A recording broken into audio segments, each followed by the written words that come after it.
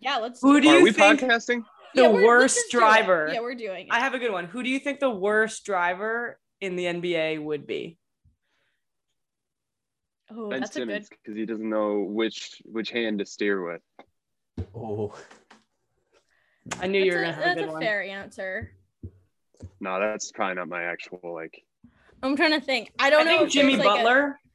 I think Marcus Smart. He has drives think a ridiculous Jimmy route. Butler drives a minivan. I think Jimmy Does Butler is he? like a chaotically good driver, and I think think maybe so, like too. Russell Westbrook is a chaotically bad driver. I feel okay. This is a weird one.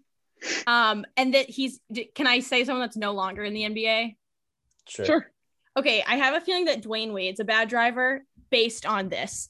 I feel like he doesn't drive himself a lot. I feel like he usually has someone driving him places and therefore like doesn't have like the logged hours behind the wheel I based feel on like that the goes time. for most NBA. Yeah, I was gonna say, do you think this is a but Dwayne Wade this is specific thing?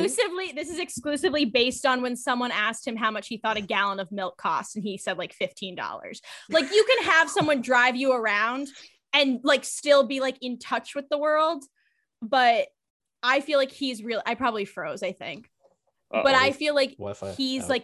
like Well, not knowing that. Wi-Fi. Beep, Dead. boop. Sad. Hold on. Let me put my hotspot on. Maybe that'll work. But anyways, my point was that we like missed, like fuck. 90% of that. I hate my Apologies. life. I'm sure everything was intelligent. Yeah. It probably wasn't. No, but I feel like if you're that out of touch, it's probably worse than it is with like other people that get driven around. I think Chris Paul has to be the best driver in the NBA because of Allstate. 100%. Oh, State Farm. State Yeah. Farm. Who has Allstate? I don't think anybody has Allstate.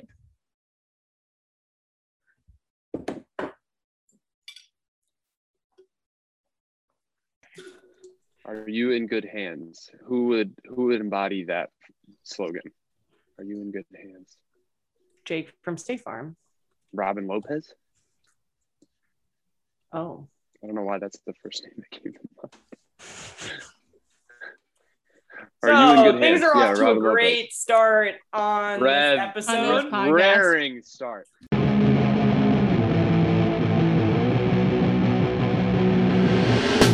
This is Throwing Down with Jess and Lily. That makes no sense. You can be funny and not be offensive. The same way this is your workspace, this is my workspace too. It's never just sports. It's never just sports. It's never just sports. You'll be a little smarter and we'll be a little smarter and it'll be great. I was close to being right. You know what's interesting? If you don't agree with this, then just turn us off. Ooh, all right. On that note, 3, We're 2, throwing down. 1. Hey guys, it's Jess, and I'm here with Lily, Sam, and Will, and we are gonna throw down some knowledge on you guys for the NBA playoffs.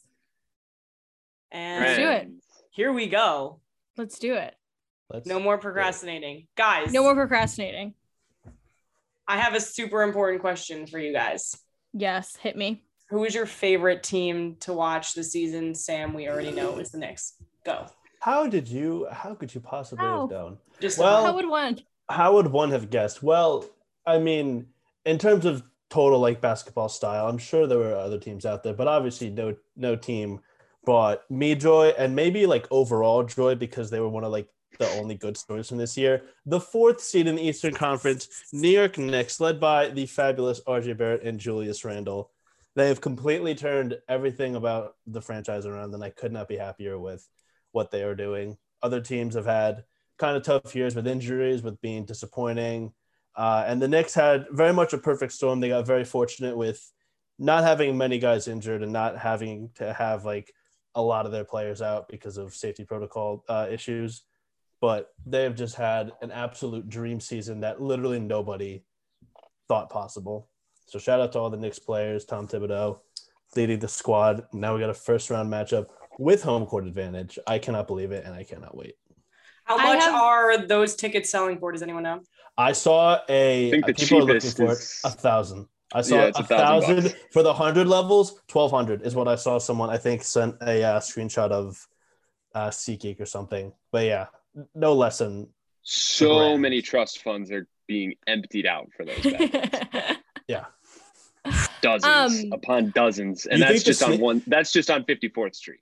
You think the Yeah. sneakers app is bad with like people not being able to get stuff? Try like trying to get Knicks playoff tickets. Like My best God. of luck and better luck than that because you probably will not get it if you can It's even. probably not afford going to work out.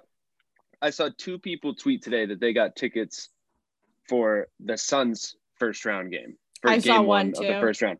And that was two more than New York Knicks tickets because nobody can, one, afford the tickets. Nobody, two, can buy the tickets because number one, they're too expensive. Number two, they're in pretty high demand. Or maybe I just don't follow enough Knicks fans, but that's a possibility. The fact that I follow more Phoenix Suns fans than Knicks fans, though, is highly unlikely. I mean, who isn't a Suns fan nowadays? I mean, that's fair. Okay, Good but point. do you think that the Knicks season is this fun or exciting if we thought like the part everyone said is like part of the fun is that like who saw this coming? Like this wasn't supposed to be like this. If it was supposed to be like this, are we still enjoying it as much? Yes. I don't want to be a Well, downer, yeah. but I'd say no. I was gonna- Like if you're saying I- if they made this jump last year and they had like I know, let's imagine they have like a similar good season next year. If the timeline got moved back and they had like a good season the last 2 years, I think this still would have been like very enjoyable given the awful history of the Knicks. Yeah. since No, but 2000 at least. I guess the way I see it, and maybe I'm just like too storyline obsessed to ever truly like anything, but I think if we go into the season being like the Knicks are really going to take off this year, it's still super fun. Yeah, But isn't it a little more fun because we're like, what the fuck is going on? absolutely it is. Yeah, 100%. yes, not It's- even knowing what to get into. You're And just it's- like, and what's it's going to even happen? more- It's even more fun that they're not the 7th seed or the 8th seed or just fighting for a Oh my play-in God. Yeah, spot. they Like, made it. Fucking fourth yeah, seed. we'd get behind that if they were Yeah, in and it would the be Hornets great. position. Like if they were the 10 seed, everybody in the world would be like, okay, come on, Knicks, Mhm. like make it to the playoffs. You've had a good season by your standards. You know, everybody thought you're gonna win 20 games, even in the shortened season, and that's gonna be another lottery pick that goes sideways and it's gonna suck, all this stuff. But if they were the 10 seed, you'd rally Yeah. behind them and be like, all right, come on, fight, get the 8 seed. Nobody's doing that because they're the 4 seed and nobody expected them to even make the playoffs, let alone be the 4 seed. So of course it'd still be fun if the Knicks, we expected them to be a 4 seed because when the Knicks are good, the NBA is better off. That's just, how history works in modern day. But at the same time, it's better that they're the 4 seed and nobody saw that coming. I think, Lily, to your question, I think it makes it more beautiful Yeah. because nobody saw it coming. So like halfway through the season, you're like, is this really happening? Like, this is cool, but is this really happening? And then like, it was about like a month ago when I was like, oh, this is it. This is what we've been waiting for. This is really happening. When did I'll throw this one to Sam just to kind of like stay on the Knicks train. When did you know that this one was going to be different? He's really changed this time. Well, they started off having a losing record sort of in the beginning of the season, and I guess like at a midway point, I don't even know if there was like one game or one real thing that was like, okay, the Knicks might actually do something. But it was just kind of midpoint to the season where people realized like, hey, they're still like in the playoff race. So maybe the one thing that made This it is so weird. was the 9-game winning streak, because everyone was like losing their minds. They had suffered like 2 back-to-back close losses, and people were like, oh, like we don't know, like, and their schedule was harder in the second half of the season than the first. And then we go on this 9-game win streak, and everyone's like losing their minds, and like a bunch of those wins were in overtime too, so it was just insane. I think by the end of that, it not only solidified them, I mean, not solidified making them the 4th seed because they had to fight until the last game, but it put them in such a good like place standings wise that people were like, holy crap. Like we went into the All-Star break 4th seed, but we lost it like, really quickly. And then they had that 9-game win streak and they ended up in the 4th seed. So I don't know if there's one moment, I guess it was building up into that win streak and people were already like confident. And then that win streak just threw people over the moon in like the confidence and the love that there was already building for this team. Mm-hmm. I think that me and Sam, and actually all 4 of us, could really talk about the Knicks for like an entire podcast episode, but I do kind of want to switch focus a little bit into the playoff matchups and what we have coming up.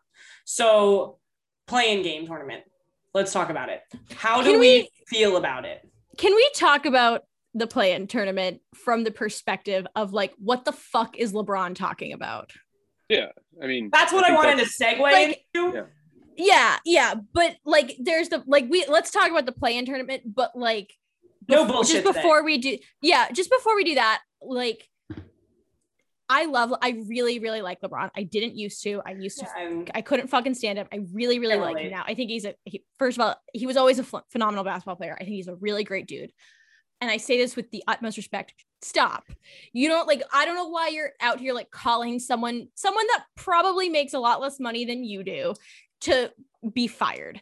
Enough. Like, you don't like the play-in tournament out of the possibility that you're going to have to play in it. And he is going to have to play in it now. Now he's going to have to play in it. And he's going to lose to the MVP. The MVP. And I just think it's also one thing of like, have your opinion on things, but have an opinion on things and maybe like acknowledge the fact that it completely contradicts your opinion from whatever 10 months ago. And it just feels very, I don't know why it bothers me, because it doesn't matter, but I guess it just feels very like disingenuous, and it just feels very like, I'm not getting what I want, so I'm going to make a big deal about it. It's contradictory in its complete, like, it just doesn't make sense because there's actual proof on the internet. You know how everyone says like, watch what you put on the internet because it's going to come back to bite you in the butt.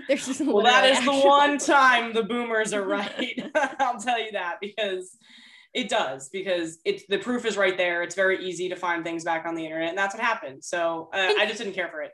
I think you are absolutely, I want to be very clear. You are allowed to change your opinion. We all are allowed to change our opinion once we're presented with more information.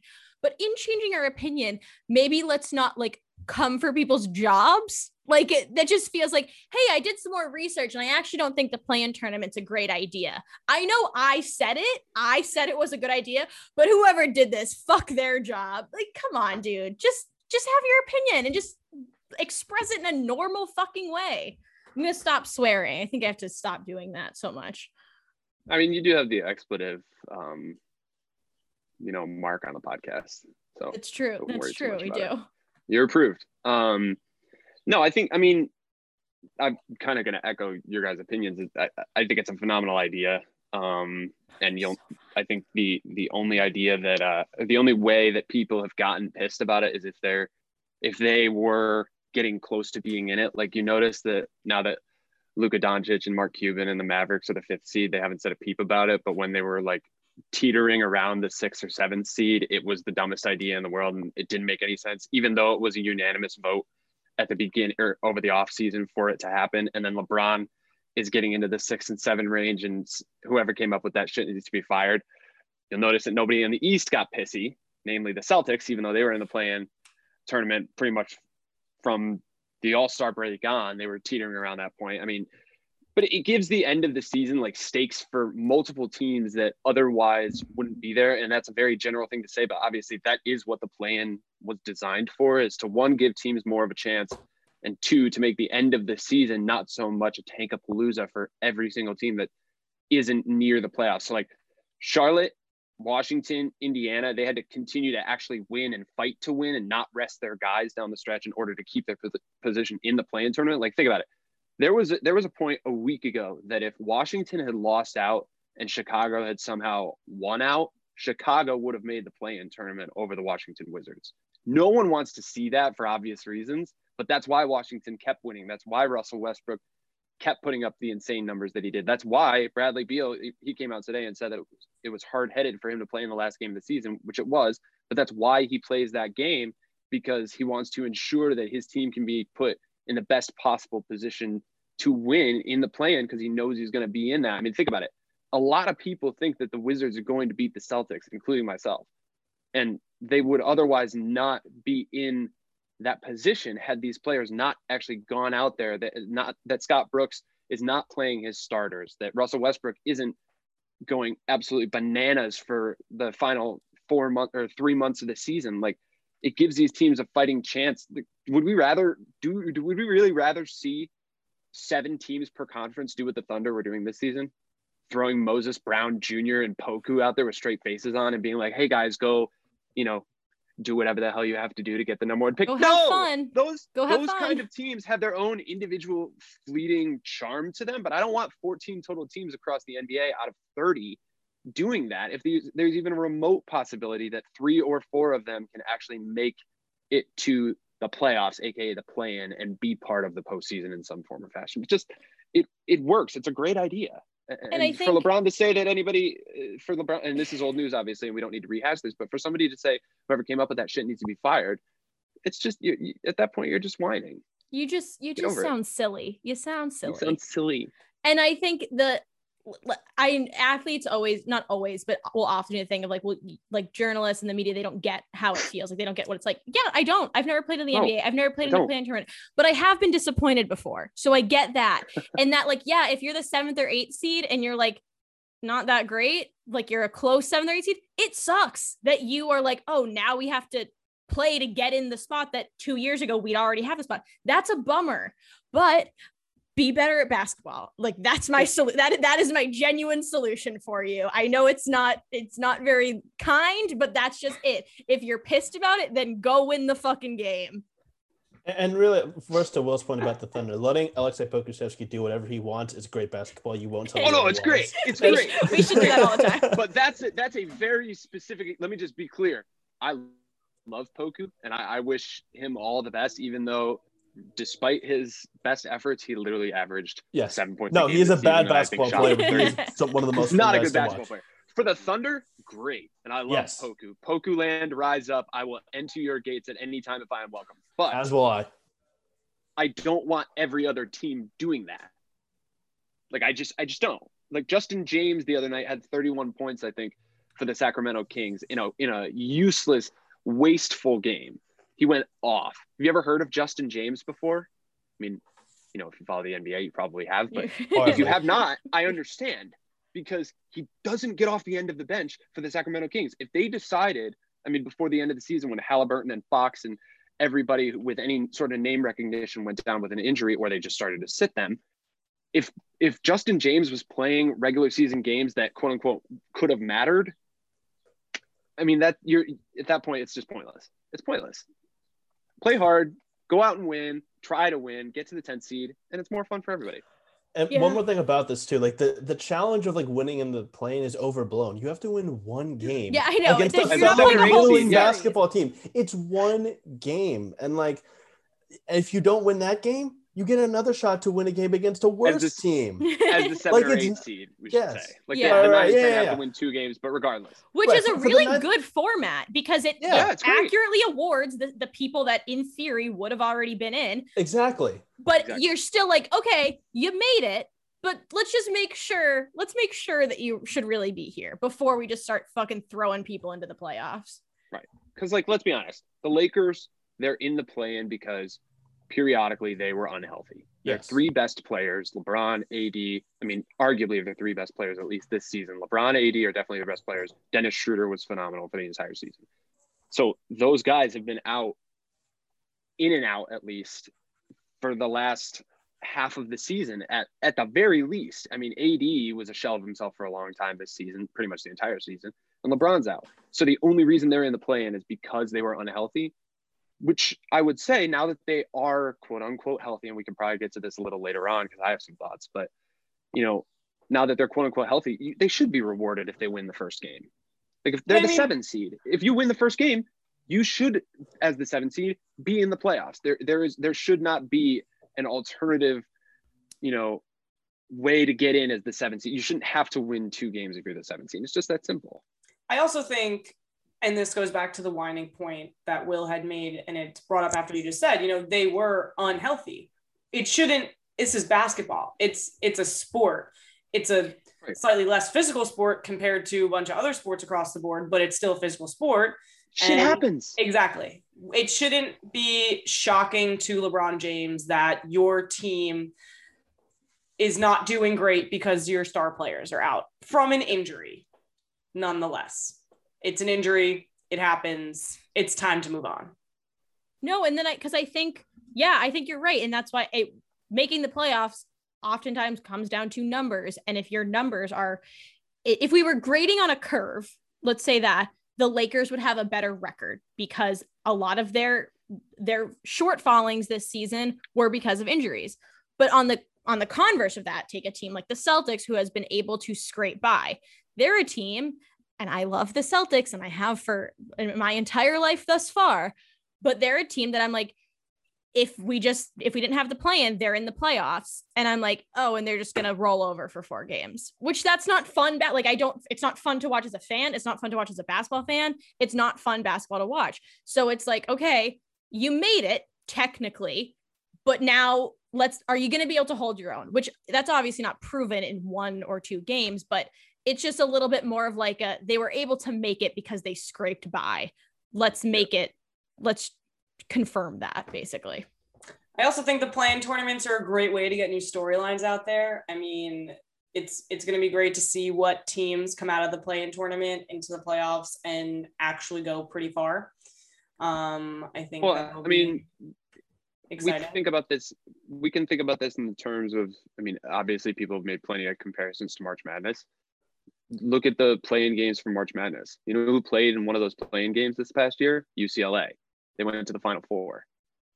Like, they're a hell of a team, but they played in the play-in tournament because their season didn't go exactly the way that they thought it was going to go. The Lakers, I'm not going to compare to UCLA because, sorry, Johnny Juzang, I can't say you're akin to LeBron James or Anthony Davis in this analogy, but say it's the Warriors. I mean, the Warriors are a team that if they had Klay Thompson, you could argue they're maybe the 4 or 5 seed in the Western Conference. And that's the more talented conference of the 2 in the NBA, the deeper conference in terms of, talent across a roster. You put Klay Thompson on that team, but he's not on that team. He's hurt. So that you have Steph Curry, who's having the season of his life, arguably. You have Andrew Wiggins, who's actually figuring out how to fit into that roster. Draymond Green doesn't look exactly like he's always looked, but he's still a defensive stalwart. That team wins the first game. They're the 7 seed. They push the Suns to 7 games or somehow win that series. I mean, that's a cool story. It's a great story. So long term, I think it's great. And I really do think LeBron needs to reconsider the fact that his team, if they are at full strength, if they win the play-in and they go all the way to the finals and defend their title, the first 7 seeds ever do that.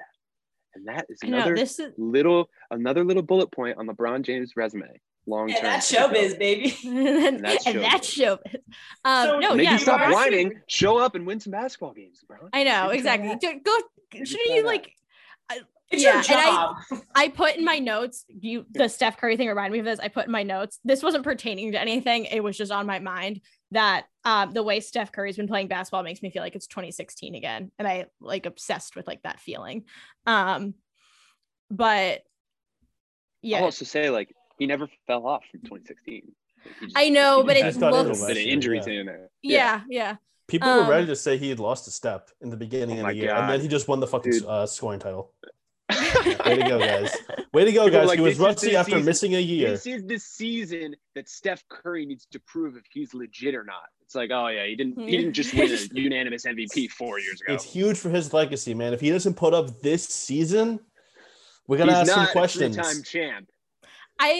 Sometimes I wonder what I love more, watching like the NBA or like listening to people talk about the NBA. Sometimes I'm not sure. Sometimes like they're equally as fun, and not in like a really cool, like admirable way of like listening to really smart people talk about things they love. That's awesome.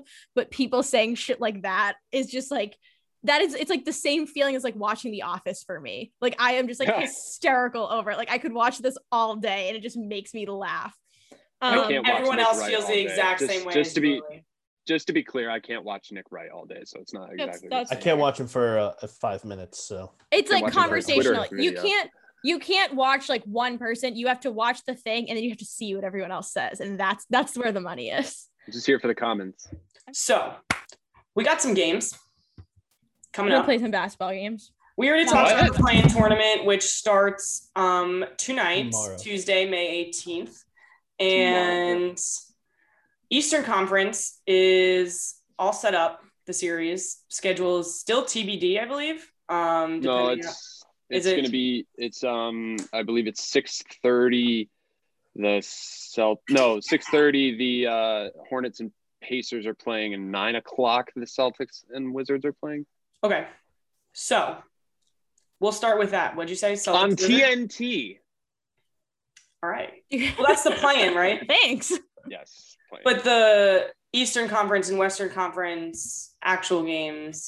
Well, the playoffs not can't till be set Saturday. until Right. Yeah, they start on Saturday. So that's still TBD. Correct. So let's get into it.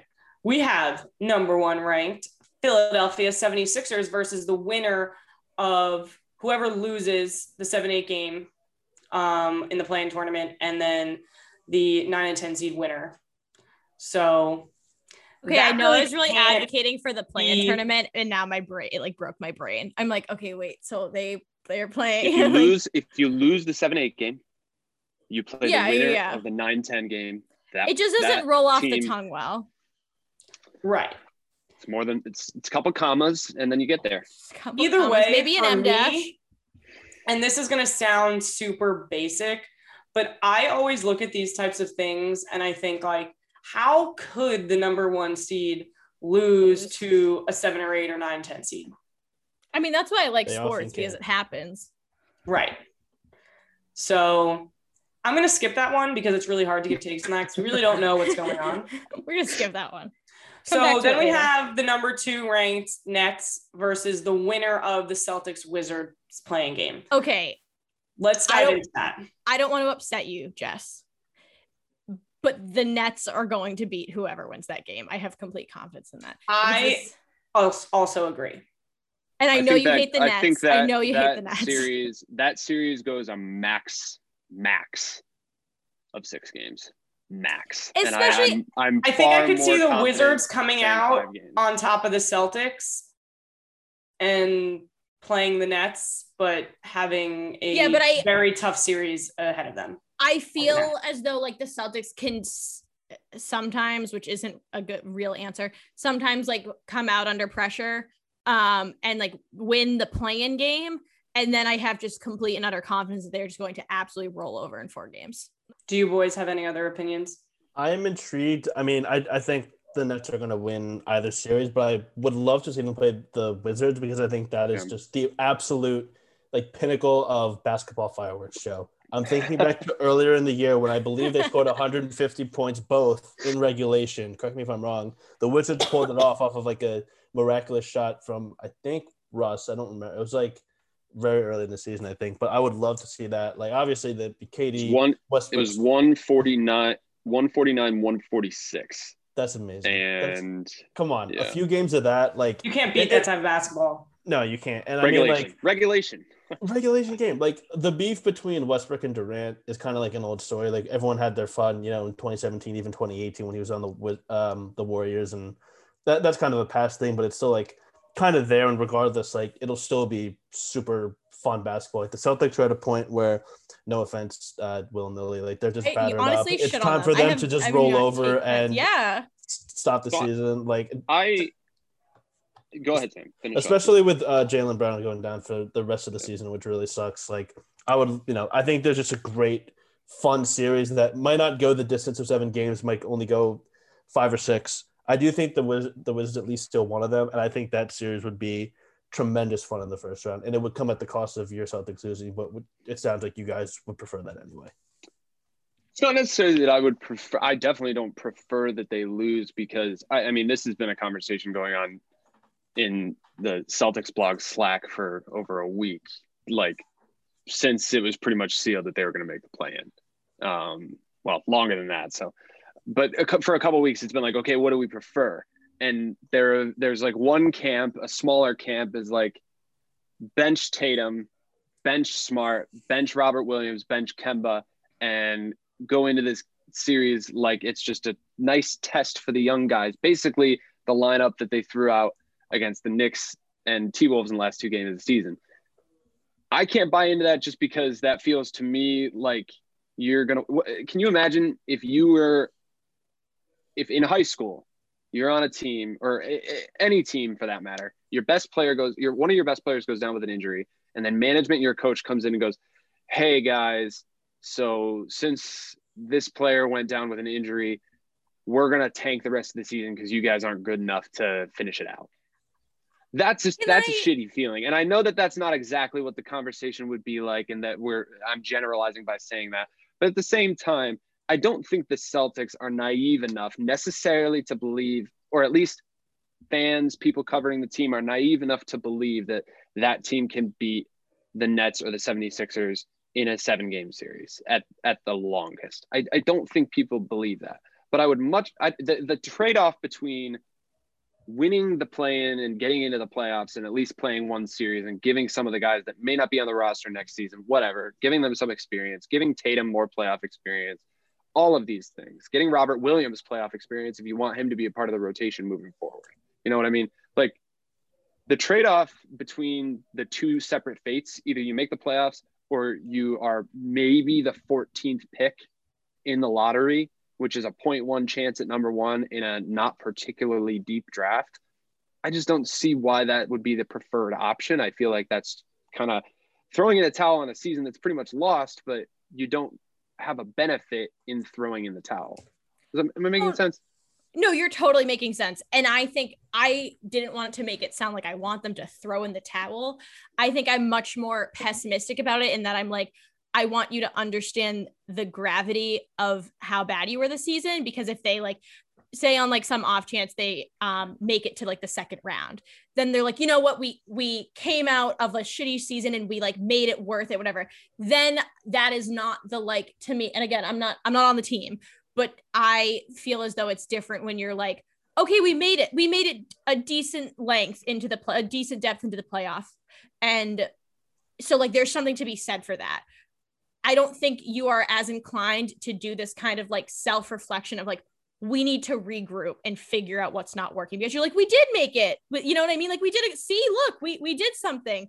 And I think if you get knocked out of the plan, then you're like, okay, a lot went wrong. How do we fix it? Oh, well, that's you're not allowed to like those big problems don't get swept under the rug as much if you're just knocked out in the first round of the play-in. And I think there's like I'm a very simple woman. I'm a very, very, very optimistic person. There are two things in this world that I'm very pessimistic about. It is the COVID-19 pandemic. I view all of it as the absolute worst end of the world in the Boston Celtics. I do not take any light and celebrate it. I am just like, oh yeah, it'll probably get ruined in a couple weeks. So that's where I'm at with it. There's been nothing about this season, not many things at the very least, that are worth celebrating with the Celtics. And I'll end on this point. I think that there is there's this discrepancy or this misunderstanding that NBA players view various fates or varying fates as like, okay, well, we made it this far. Or coaches are like, yeah, well, we made it. Like, if the Celtics somehow got to the second round, beat the Nets, beat the 76ers, and got to the second round by, the seat of their pants. They're not, if they lost in the second round, they wouldn't be like, oh, well, I'm really happy we got this far. We were underachieved all season, and look at us, this scrappy little butt. The Celtics are not as good as I think everybody thought they were. Kemba Walker is not but they didn't. Not that much turned over from last season to this season. Yeah, I know. That's why I can never figure out what Gordon happened. Hayward. Gordon Hayward he was productive in Boston, and he's been better in Charlotte, and he can't play in the play-in game because of his injury. So that's what you lost. You traded away Daniel Tice, which was shooting yourself in the foot in a way that you necessarily didn't need to. Jaylen Brown got hurt. This team simply is not as good as I think everybody thought they were going to be as they entered the season. There will be a regroup. There will be a reassessment of, okay, what do we do with this roster? What's up with Kemba? What do we trade Marcus Smart? Is that something that needs to happen? We want to build with Jaylen and Jason. How do we do that best? What do we make of Robert Williams moving forward? And they are entering big contracts to both of them. It just depends on all NBA for Jason Tatum, how much he gets paid in that big contract. But there will be a regroup and a reassessment. There will be a regroup and a reassessment, but I don't think that starts when you're still in the playoffs. It has never absolutely started not. that way when you're still in the playoffs. I also don't think that you I don't believe in tanking either. Like, I'm not like, oh, well, you know, we made it this far, let's just blow it so that we get a draft pick, because I think that's fucking stupid. Doesn't make I'm sense if never you're a already fan in the of- play-in or the playoffs. Yeah, and also You don't it's a 14, tank like you said, once it's you a get to the 14th playoffs. pick. It's a 14th pick in an okay draft. I also just don't like, I just think tanking's fucking stupid. I think you're hired, and this is, I don't fucking play, but you're hired to do a job and be good at it. Like, Sam Presti's ears are ringing and he has a bone to pick. That's fine. That's fine. I just think, like, do you put in effort regardless of what the outcome is? So that's all. I guess we'll see what That's happens. the $1 million question, I guess. I want to be proven wrong. I want the Celtics to make it to the Eastern Conference Finals. Like, let's see what happens. Do it. If you can do it, do it. It wouldn't be. It would be the same fate as we've suffered 3 out of the last 4 seasons if they got to the Eastern Conference Finals. But isn't there something to be said about consistency in your life? What's the next? Okay. Death, taxes, Celtics exit in the Eastern Conference Finals. So this is where we get to the heart of it. You know what I mean? We got a number 3 seed in the Milwaukee Bucks going up against number 6 Miami Heat. Honestly, probably would see the Heat maybe doing pretty well here.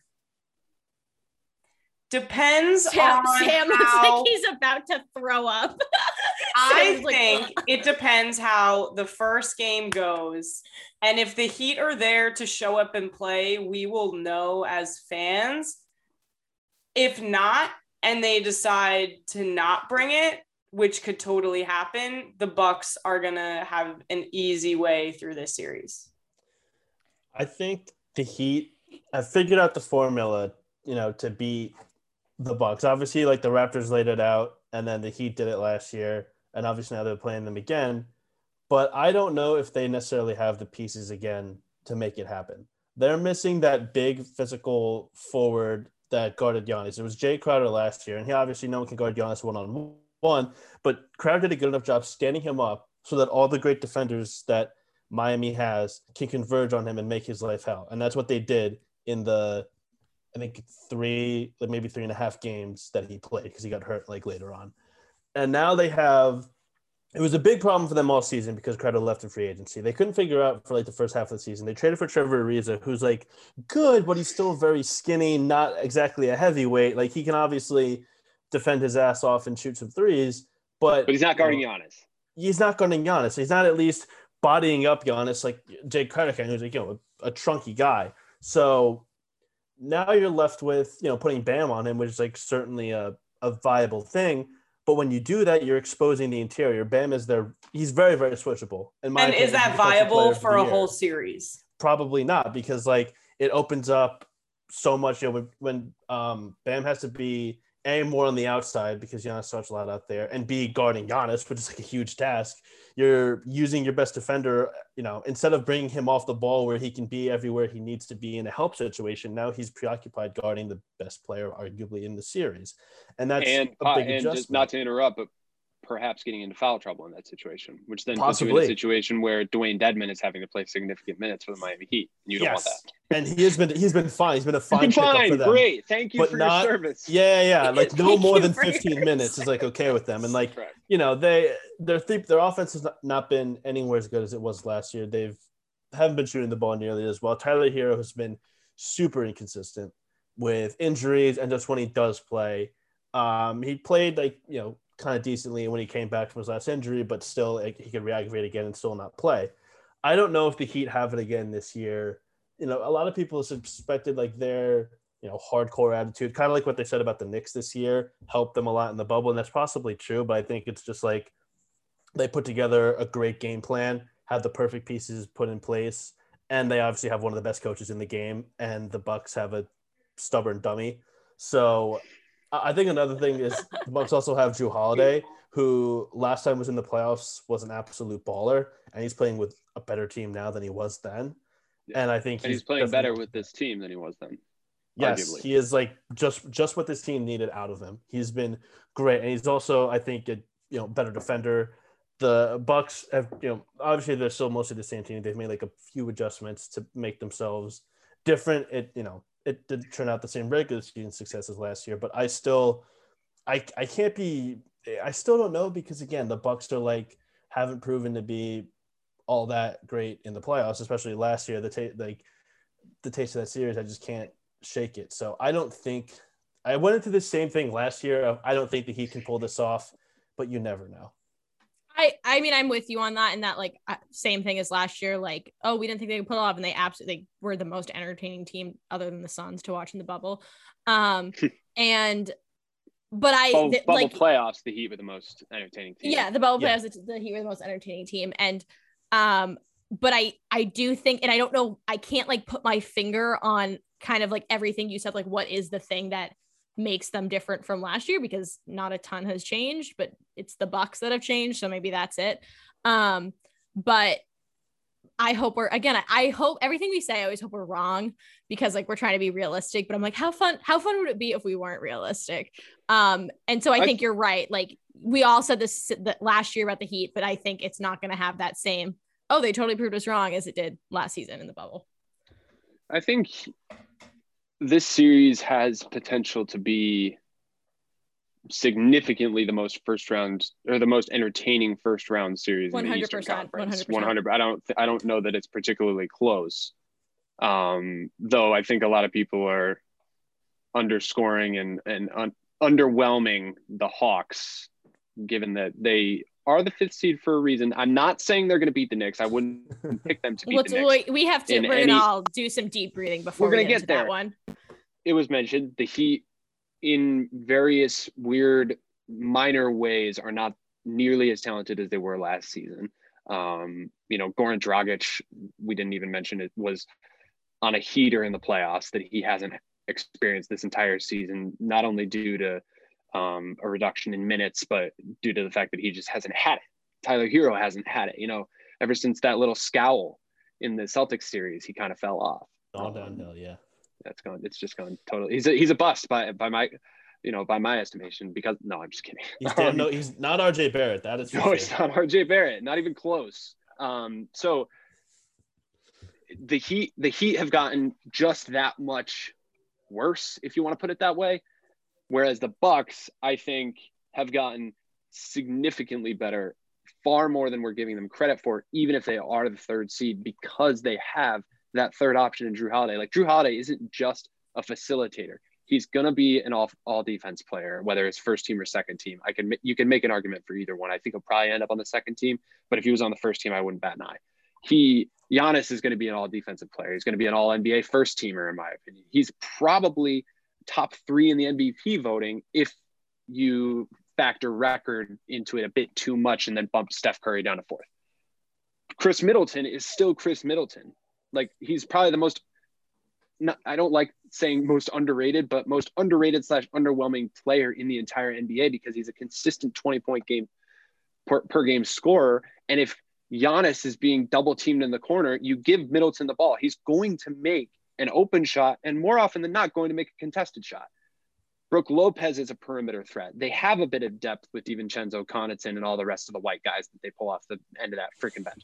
So the Bucks are that much better because of Jrue Holiday, but I also think that Giannis has not fallen off that much, other than on the defensive end, than he was for his last 2 MVP seasons. If Jokic wasn't having the absurd season that he was having, and Embiid wasn't having the absurd season that he was having, but had missed all those games, and Curry just was still nursing an injury or didn't show up, Giannis would be winning his 3rd MVP in a row. And there's a reasonable argument that Giannis isn't going to win his 3rd MVP in a row, because that makes people sick, the idea of somebody winning 3 MVPs in a row. He's still right there as a player. So for me, Milwaukee's much more of a threat than I think a lot of people are giving them credit for, because I think they look at the Sixers healthy and say, well, that's going to be a team that's in the Eastern Conference Finals. And then you look at the Nets and you're like, there's no way they don't make it to the finals, at the least the Eastern Conference Finals. Milwaukee's right there. And as much as I love Miami, I don't know that I see this series going beyond 7 games, even though I would say that Jimmy Butler is probably the most important player to a team in the first round, maybe across the entire league at this. I think if Miami's gonna win the series, it's gonna be because they just absolutely explode. And if that happens, I feel as though it would be very hard to beat them. It is just a matter of that happening. They're one of the most fundamental teams in the NBA, and when Jimmy Butler is on, I mean, I'm kind of getting ahead of ourselves in terms of the questions that you sent us, but I mean, he's There's on. no my, rules if I here. had a Do whatever you ballot, want. yeah. If I had a ballot for MVP, he's on it. Like he's 4th or 5th, and he has had a weird season. I mean, he's just ridiculously crucial to Miami's survival. They have a very strong young team, as we've mentioned, but he's probably more of a motor than anybody else in the NBA right now in terms of like making his team go and thrive. I have it written down here. He was Miami was 7-13 without him this year, 33-19 with him. His true shooting percentage is 60.7, which is the best of his career. And that's while he's shooting 25.4% from three.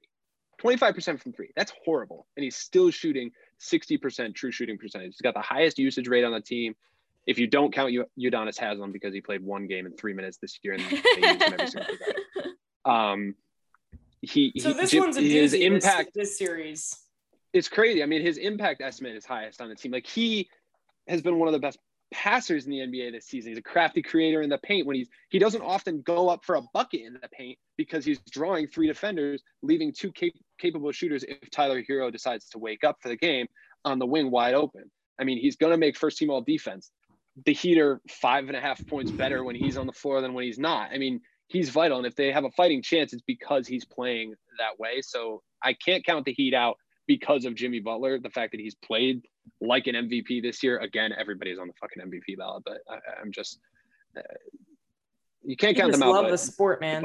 I think So you just love the sport. Yeah, I'm a big fan. Just like MVP, yeah. MVP. All right. I'm cutting to the chase. Let's talk about the fucking New York Knicks. Knicks. Let's do it. Did we Number 5, Hawks. Well, no, Knicks are winning the series. No questions asked. We're moving on. In the context of the Hawks, are they? Are we? Yes. Motherfucker. Yes. Would you like to elaborate, or we're just going with the yes? No, we're going with yes. I can elaborate, but I'm choosing to just say yes. No, I'll elaborate. Ready? Julius Randle. Move on. Yeah, I mean, if I had an MVP ballot, Julius Randle's undoubtedly on it. If I had $1 for every time Seriously, yeah, they're ridiculous. In all reality, I think the Knicks are going to win. I think that they are obviously killing it right now. We talked a lot about that in the beginning, so there's no really need to re-hype up ourselves. The Hawks have, I know Will kind of mentioned this, underwhelming, I think was the word. You also have to consider the fact that 8 of their top 9 players were periodically injured for the final 4 months of the season. So will they have a fully healthy team moving into this first round? For the most part. I mean, that's not a yes. So DeAndre Hunter played yesterday. I think there's a lot of question marks around the Hawks. Yeah, which make me not confident. I mean, I'm a Knicks fan. The only question mark around the Knicks is what the fuck is going on. How far? Okay, we're jumping ahead a little bit. How far do we think realistically the New York Knicks make it into the 2021 playoffs? Somebody said to me over the weekend that they think the Knicks will definitely make it to the Eastern Conference Finals, and I respectfully had to disagree. Where are they from? New York. Oh, okay. I did actually have to disagree because I think that that's a lot, and I'm not going to speak that into existence and get my hopes up. No, I don't think that's accurate at all, but I do and I think it's definitely unrealistic. It's not out of the realm of possibility. It's not out of the realm of possibility. And if the New York Knicks wanted to make it to the fucking NBA Finals in the year 2021, that would drastically improve my year, and it's the year of our Lord. May or whatever. In 2021, the year of our Lord, if the New York Knicks go all the way, it'll make my year. Do I think they're gonna do it? No. Would it be really fun if they do? Absolutely. So fingers crossed. We're all on the same page about that one. Fingers crossed. I'm not trying to I think Sam has a point. Yeah, Sam has a lot of points. I was crossing my fingers to see if they. We're gonna let Sam take the floor, but I just think the Celtics aren't it this year. That's okay. I'm used to. Listen, I'm from Lily's Boston. An extent now. I'm from Boston. We're used to disappointment here. I'm wearing a Hornets hat. A very nice Hornets hat, by the way. I thought at first it was a Celtics hat because I thought the light was just making it like a lighter shade of green, but no, it's a Hornets hat and it's beautiful. It's I I was going over to my cousin's house last night, and I wore this because I had gotten out of the shower, didn't do my hair, and when I don't do my hair when it's this short, it just kind of looks like an army crew cut. But so I threw this hat on. I went down to hug my mom. Good night, because we were leaving at like 9 o'clock. She's going to bed. She goes, I go, good night, love you. She goes, it's a very bright hat. I went, okay. Thanks. Day See in you the life. tomorrow. Was that like a bad thing? She just was alarmed. She's like, it's very bright.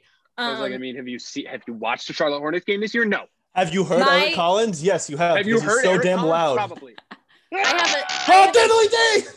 I have a different Celtics hat that I can like see from here, and I don't know like how to else describe it. It's very green, like it is very very very green. And so when I wear it, no, it is, but it's just one color.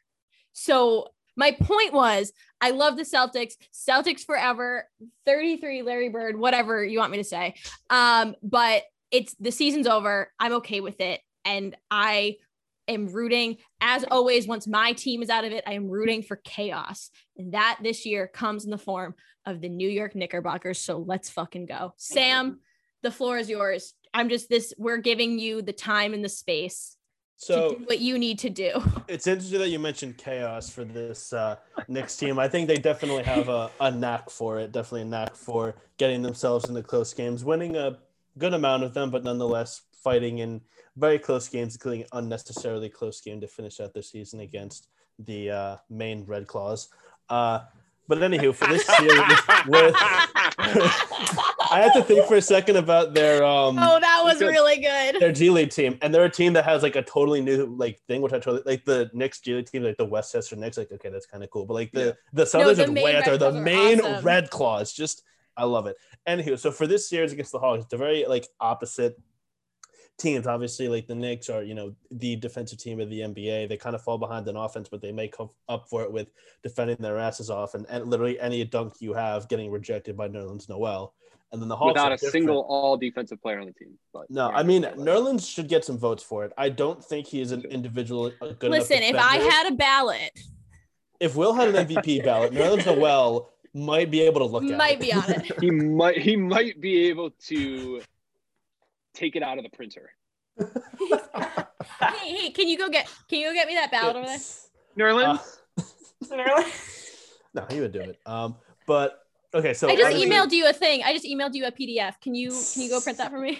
So Nerlens is obviously like their, the leader for their defense, and then obviously the Hawks are led by their offense by Trae Young, who is becoming very, very reliant on baiting contact, but is also still a wildly good shooter and playmaker. And the Hawks have a bunch of other guys surrounding him, like Danilo Gallinari and John Collins and Kevin Huerter, DeAndre Hunter, Bogdan Bogdanovic, Lou Williams. They've got plenty of scores, so it'll be a very interesting series. And I'm interested to see it because the Knicks handled the Hawks relatively well. I think we're 3-0 against them. They're at least 2-1, but the last game was interesting because Trae went down in like the third quarter, the end of the fourth, and it was still a close game. So this is one like what? You are 3-0. You've won by an average of 8 points a game. Right. That sounds pretty good. And I think Knicks fans have a right, to seek out the Hawks before the season wrapped up, because it was either them, the Bucks, or the Heat, and out of those three, the Hawks are obviously the easier opponent. And then I think they also have a right to feel good about them winning the series, because when physicality is more so allowed and the game slows down, like the Knicks they're built for the playoffs. They are a physical defensive team that play at a very, very, very, very, very slow pace. That a lot of the reasons they were like lowest in opponent's points per game was because of that pace. But they're still on a per possession basis a very good defensive team. And I think the concern for them is their offense, because they are reliant totally on Julius Randle, who takes very hard shots. He makes them a lot, but I think in the playoffs, that's kind of a cause for concern. And they, obviously the Knicks have a couple other reliable shot creators. Derrick Rose has been super good. So has RJ Barrett, and Alec Burks has been big in crunch time, but their offense still just lacks any creativity, any consistent flow to it. It's kind of just like if one guy has a bucket, like get it. If not, swing the ball around a few times for some good possessions. Like it doesn't seem like they have a lot of like intricate plays, and they're kind of reliant on Julius being out there generating tough shots, or Derrick Rose working his magic and trying to find stuff in the lane or hitting the occasional three, or RJ Barrett doing that. So I'm very interested for this series. I do think the Knicks can pull it off. I think, watching them handle the Hawks in the regular season obviously is like a big indicator of that. I think they don't have the individual defender to stop Trae Young, to stop him from pulling up from deep, or from like stopping him getting into the lane. Or, obviously, I don't know if that playoff flopping will work or that ref baiting will work in the playoffs, but we'll see. I'm just worried that it gets into a shootout, and I don't like the Knicks' chances in a shootout because they aren't the kind of team to just turn on the high pace and just get up and down the court, shoot threes. Like, they're percentage-wise, I think they're still a very good team. They've got plenty of good shooters, but that's just not their style of play. And it is the Hawks. And I feel like if the Hawks find themselves really hot, it might be hard for the Knicks to work out of that hole. I still think they're confident. My prediction is Knicks in 6, but I'm very excited to see how this one plays out. So I think that, Sam, correct me if I'm wrong, I've been working on this story for a little bit that I hope I can put somewhere in the midst of this series. But Julius Randle, I know, is second in the league in total isolation plays. That sounds about right. 393s, just behind Russell Westbrook, which is 415. And that's, to even be close is ridiculous. But I think the key in this series is that I don't know if they put John Collins on Julius Randle. It'd be interesting to see how John Collins ends up defending him in those isolation situations, because yes, Julius takes a lot of difficult shots, but at the same time, I think if he can beat John Collins off the dribble, draw Clint Capella, and maybe get Nerlens Noel or Obi Toppin, whoever they end up playing, if they put Toppin as a small 5, end up creating in the post off of those dishes, because Julius Randle is one of the better forward creators in the league. He's made this hybrid position for himself out of these ISO plays, which is why they run him doing so much. Obviously, he has to create for himself offensively, but for his teammates is even that much more crucial. So I think if they can do that, they can end up combating some of those smaller offensive issues. But I do agree, a shootout is going to be a tricky situation if Trae Young can get going. Julius did have his season high against the Hawks. So.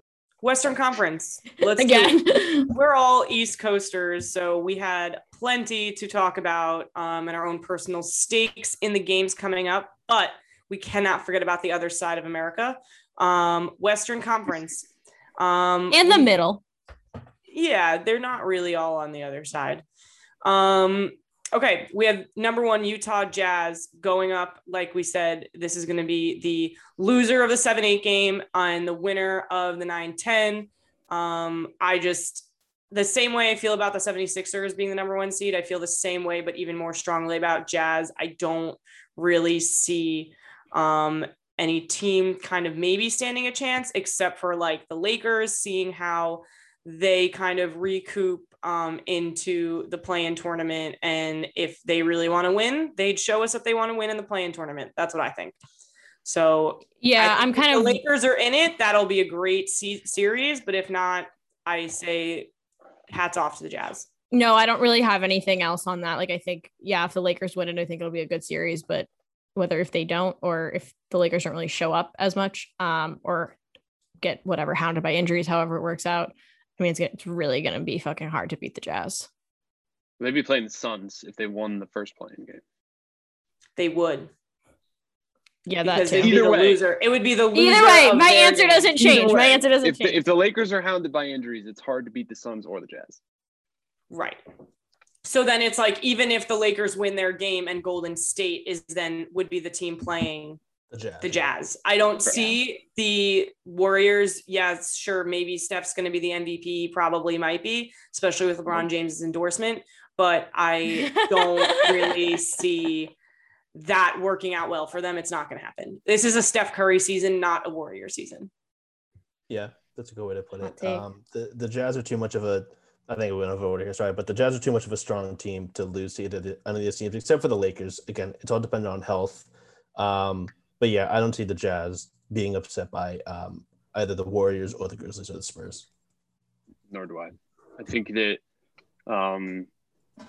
we get into a little bit of murky waters with the play-in tournament when teams like the Pacers and the Hornets and the Grizzlies and the Spurs are in there, because then you're like, okay, well, the 7 and 8 teams are the ones who actually have a chance, and the 9 and 10, no way.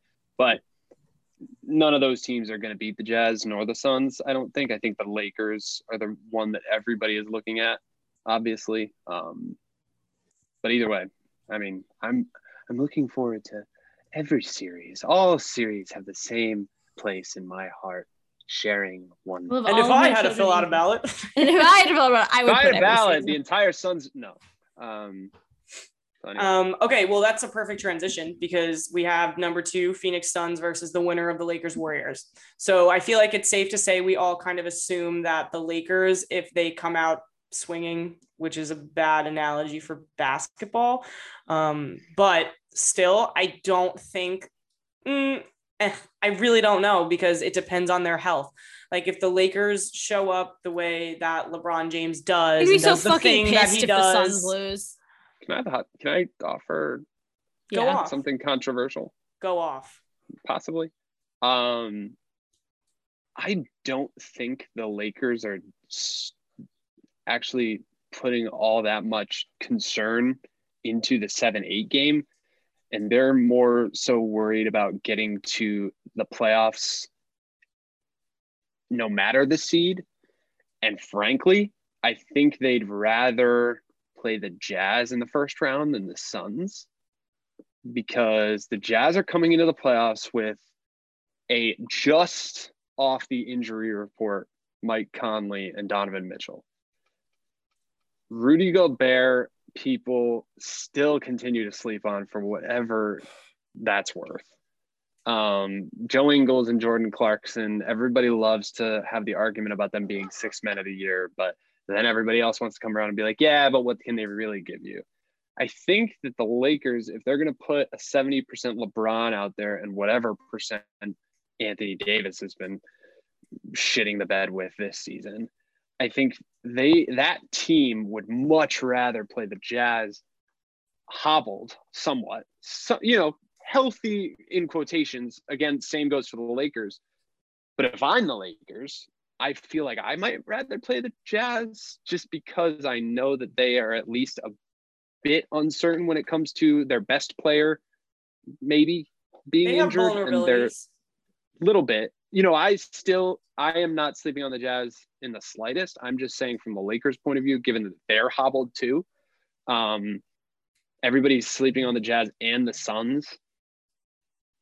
I'm not buying into that just because I think the Suns are the second seed in the West for a reason, given that they went off in the bubble last year, didn't make the playoffs, but then you add Chris Paul to a team that is starting to figure out where even the rule guys fit. Best driver in the NBA. Yes, exactly. Best driver in the NBA. I mean, bold move, Cotton. Let's see if it pays off. I'm just saying. I don't think LeBron is, and I don't think the Lakers are entering the 7-8 game being like, bah, fuck it, we'll win the 8-9 or 8-10. If we lose this first game. But at the same time, I don't necessarily know that they're so worried about winning the 7-8 game as much as they're worried about let's just get in by any means necessary. Yeah. And if we have to play the Jazz, we play the Jazz and we beat them in 7 games. I don't know that I think that happens, but certainly a possibility. Anything can happen at this point. I think that There we idea go. has some merit to it because I trust the Jazz more than I trust the Suns more than the Jazz. I do too. Because Chris Paul is there, and I think he and Devin Booker are the two between both of those teams put together. Those are the two best players.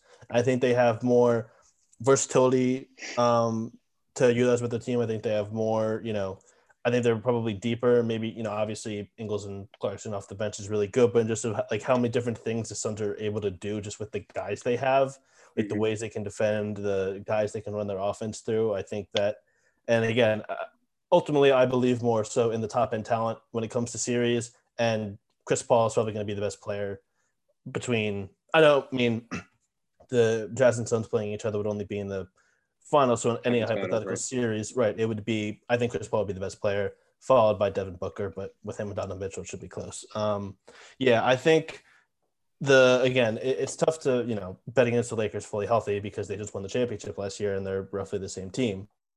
I think that would be a super interesting first round series if they win the play-in game. And I feel like it would be a little bit risky with their health so shaky to purposefully lose one game and then give themselves one shot at even making it. Yeah. It does kind of make sense because, like, I mean, if anyone knows, like, just how good Chris Paul is, it's LeBron, who's like a close friend of his and has been playing against him, his whole career pretty much. So, yeah. I definitely don't think, just to clear it up, I don't think the Lakers are going to walk out in a 7-8 game and be like, we're going to lose this game on purpose so that we can have a better chance. No, totally. But I see what you're saying. I'm totally not saying that. They're seeing like the good side of it. I think they are looking at this as like, we know we're not at full strength. What would we rather do? Play a team in Phoenix that has been full strength the entire year and players have only sat when it comes to nagging injury management or rest down the stretch? Or would we rather play a team where their arguably best player is just coming off a pretty serious ankle injury that kept him out for the last month of the season, and their point guard who's been out for the last month of the season? Yeah. That's all I'm saying. I'm not saying that the Lakers are going to walk out there and be like, Warriors. No, totally. We'll figure it out later. All right. What do we have next, Jess? All right. Number 3, Denver Nuggets versus number 6, Portland Trailblazers. I don't know why when I just read that, I had a desire to say the Trailblazers. But that's what I'm going to go for. And no, I have no elaboration. That was just gut. I just don't. just a gut feeling. I respect the gut feeling. I disagree with it. Okay. But I respect it nonetheless. And then I think the Nuggets are absolutely going to win. Not in 4 games, like not a crazy blowout, but I think they're going to win. I don't really have an elaboration. I think they're just the better team. Sam? I mean, yeah, I agree. I think, Jokic should be the MVP. I guess team wide, like the Nuggets seem stronger even without Jamal Murray. They just seem kind of sturdier. Like, I suppose, I think Jokic should be the best player, then Dame. And then third is probably CJ. But I still think the Nuggets with, Michael Porter Jr.? Yeah. Yeah, I mean, he's definitely fourth. He's had a tremendous season. I think the Nuggets all around are just like a stronger team, even though they are missing Jamal Murray. I think Jokic is probably going to torture whoever big they're playing against. And the Blazers, in my opinion, or Nurkic. Or Nurkic, yeah. Yeah. Do we know roughly, this is a question for anyone, the numbers that Dame has put up about the season? I can find it real They've fast. been great. Like, roughly, I think just under 30 points. Like, it's, same old Dame Lillard. And there's not one person that can guard him one-on-one, maybe in the league, but at least not in the series. Yeah, 28.8 points per game. He's shooting 45% from the field, just under 40 from 3.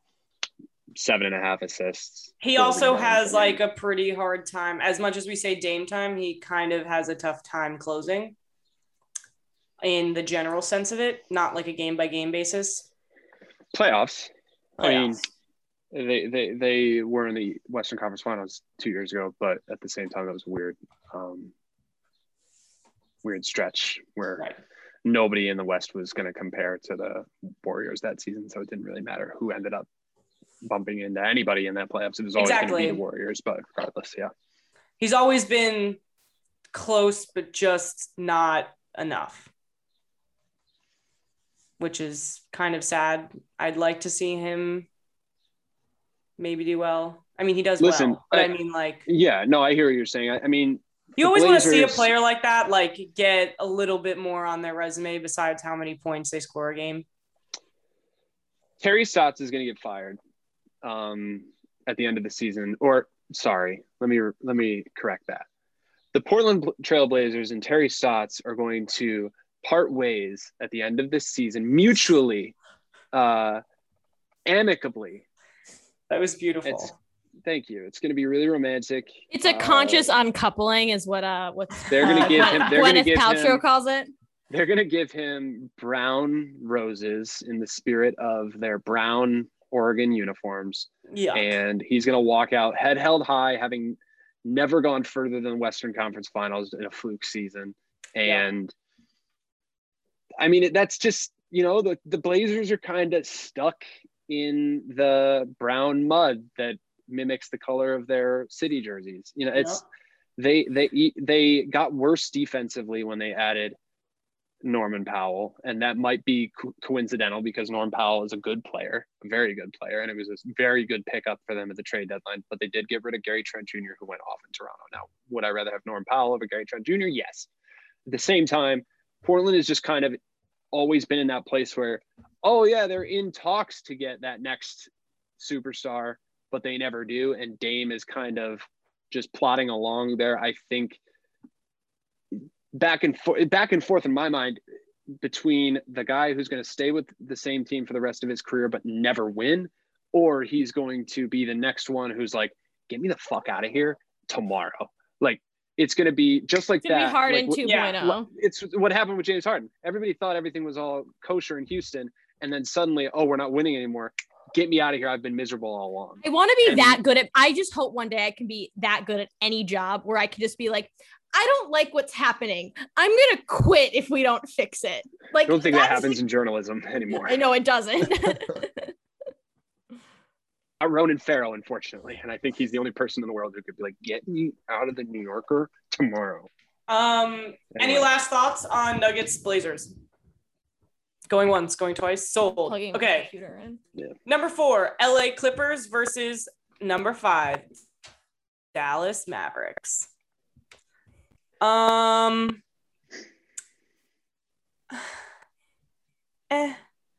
don't feel the same way about this 4-5 matchup as I do, obviously, Knicks aside, of like a 4-5 of the East. I think that both of these teams are good, obviously. They're professional basketball teams. But I just don't feel like either of them. I have an answer, and maybe this like gives into your answer a little help bit. my pondering. I have a policy in my life of like, if I'm unsure of something and I don't feel like I have all the facts to make like an educated decision for myself, I just opt to not make that decision because I want to make informed decisions. I don't feel like I know, and I'm pleading the fifth here. Same as just like, I just don't know. I feel like I don't know, and I don't want to say something based on maybe. I'll feel really stupid if this is wrong. I mean, I'm picking the Clippers, and I don't have a second thought about it. Because I also think that's why I'm not making a decision, because I don't want to. No, because I want to say the Clippers I think too. there is a very realistic chance that the Los Angeles Clippers win the West. I agree. I think there is absolutely a realistic chance. Kawhi is healthy. Fuck it, I'm sold. Let's go Clippers. Kawhi might be a first-team All-NBA player this season, even though he's had a very up and down year in terms of being on the court. And when he has been on the court, he's either been classic Kawhi, and we just don't pay attention to it because we don't have a clue whether or not he's playing or not, right, half the time. But Paul George is having one of the best seasons of his career. The addition of Rajon Rondo has been, I mean, I don't like to say that like one player who's, periodically coming off the bench for a team and was added at the trade deadline changes all that much in terms of what a team can do long term.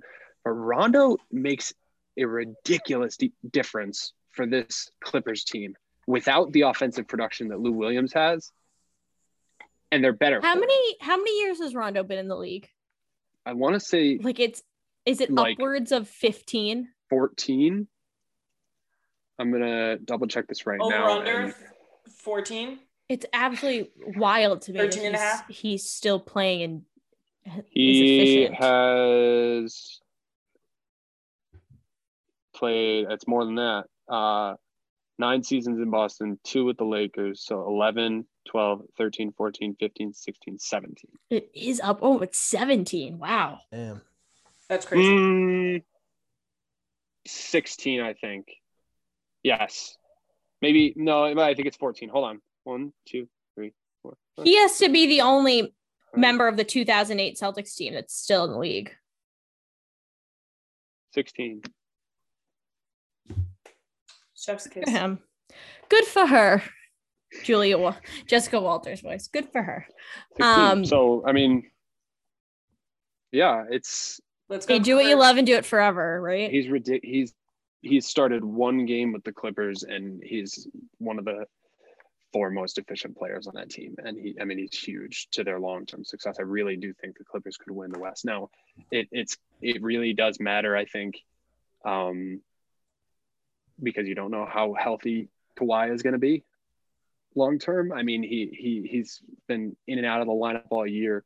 Again, you never know why that exactly is. It always says injury management. He could have been like, God, my middle toe is sore, but he also could be like, hey, I'm having that back spasms, I broke my and middle worry more about toe. that. Don't hate. I'm just saying. So, but I mean, listen, to touch on the Mavericks real quick before we move on, like Luka, another player that realistically is in the MVP conversation. I was waiting. No, he is, and I know it's ridiculous. I mean, listen. But that one actually We have a applies. lot of good NBA players today. If we get to a point in this, and we have enough time to unveil our MVP pick, I have a full case for a particular player that we've mentioned already, but I'm not going to say his name right now because I'll do it later. But there's nobody in the league that is an MVP candidate other than this one guy. But there are like 11 that are all in the same stratosphere, and Luka Doncic is one of them. There's one who is above everybody else, and then there's 11 more that you're like, well, yeah, they have a case in any other season, and Luka's one of them. But again, you don't know what's happening with Porzingis in terms of his health. I don't trust their other options other than really Tim Hardaway, who's having an ascendant 6 Man of the Year candidacy, and Jalen Brunson, who's having a most improved player of the year candidacy. That's not a team I see beating the Clippers. Nor do I. That's what it comes down to for me. Like, it's a rematch of the first round series from last year. Right. We know Kawhi is going to be great because he has been always a great player performer. I have a good feeling that Luka is going to be good because he was unbelievable in the first round series last year. Yep. I know the constant joke around Paul George that he sucks in the playoffs, so he always chokes, but he is still having himself a hell of a season, and he is way more trustworthy than any number two the Mavericks have. It's Tim Hardaway Jr. who could go cold at any moment and be totally useless. He is one of my favorite players to watch. Like, watching him just attack and shoot off the wings, play off of playmakers instead of being like the lead ball handler, which he was in New York, has been great. I very much enjoyed seeing him play with the Mavericks. They found out the perfect way to use him. But he's still a guy totally dependent on offense, totally dependent on shooting. If he doesn't have it, he really can't do anything else. And outside of him, it's Jalen Brunson, who I think is decreasing his amount of like 3-point shooting because he's been so good at like taking it right to the hole, and he's still like an undersized-ish point guard. Yeah, if you're putting him in never know. What's up? If you're putting Brunson in the lineup, you have to then shift Luka elsewhere, and you want Luka running the offense. So it's just a tricky situation. Yeah, and Porzingis is like clearly their second guy, but you never know with him in the injuries. So it's been an interesting season for Dallas. They've definitely gotten better over the course of it, but I don't think they're winning the series. And speaking of tricky situations, personally, this episode's tweet of the week was very hard for me to choose from. Okay, we're just getting right into it. Yeah, we're gonna go for it. Do it. What are we doing? Tweet of Tweet the of week. the week. Oh, bet. Did you want to? This can't be your first rodeo. Wait, I wanna let Will. If you have I will give you 30 seconds because we ran out of time about 45 minutes ago to make your MVP case. But I'm keeping you to 45 seconds. All right, let me try. Can I start now? You count me down and I'll go. Okay, 3, ready? 2, 1, go. Nikola Jokic. We've bellowed from the rooftops all season long that this season has been so weird, and so availability is likely going to be the paramount factor in determining who makes all NBA teams, who wins awards, particularly MVP. I don't disagree, but I also think on top of availability, you have to consider ability. What helps if you have been available and able? League leader in games played started at 72. League leader in VORP, 8.5. Next best player is 5.5. That's Giannis. League leader in 900 other things that I don't have time to mention. I could go on and on and on. Raptor measurement, all this bullshit that nobody cares about. He has been the player who has pushed the Denver Nuggets to a 47-25 record after they lost one of their 3 best players in Jamal Murray and a number of consistent rotational players. You're done. You're games. done. It's Nikola Jokic. It's Nikola Jokic. And if you have another argument, I don't want to hear it because I think it's stupid. I'll give Sam a 30-second rebuttal if you have one. I don't. It's Jokic. I don't. It's available. I decline. This season's MVP race has been super weird because so many of them have been injured. Jokic has been A, one of the most available, and B, one of the best. It's an unfortunate. It's a weird. It's the if anybody MVP watches race, depending on who you ask, but just give it to Jokic. Yeah, Sam, I'm glad you're not being. I'm glad you're not being. The jury's out. Psych, Julius Randle. No, I'm kidding. Nah, I don't even think so. You're being a jackass. Well, may I get into my tweet of the week because it was kind of on that note. So Yeah. If you can. There are a few. So one of them just simply reads Julius Randle. One of them reads hashtag NYK with a outward facing fist emoji. Another one reads let's go hashtag Knicks now. These are all from Ben Stiller. And he has become the New York Knicks version of Magic Johnson. And it wasn't so really the tweet of the week. It was the tweeter of the week. It was the tweeter of the week goes to Ben Stiller. It's at Red Hour Ben. He tweets the most basic stuff about the Knicks. He live tweets the game like a casual fan. He's like, he's great. Yeah, it's great to have him like along. you said, Magic Johnson. So keeping with this theme of tweeter of the week, there's one specific tweet, but this person's tweets always usually make me laugh out loud a little bit.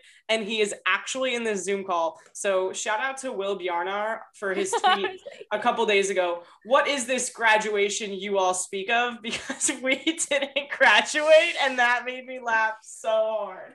I forget. I will say that I like seeing graduation pictures of, I forget that I graduated college. I feel like my full-time place of employment is like, I'm like, oh, I'm like an intern. And they're like, no, we hired you. You work here. And I'm like, oh, that's right. I do.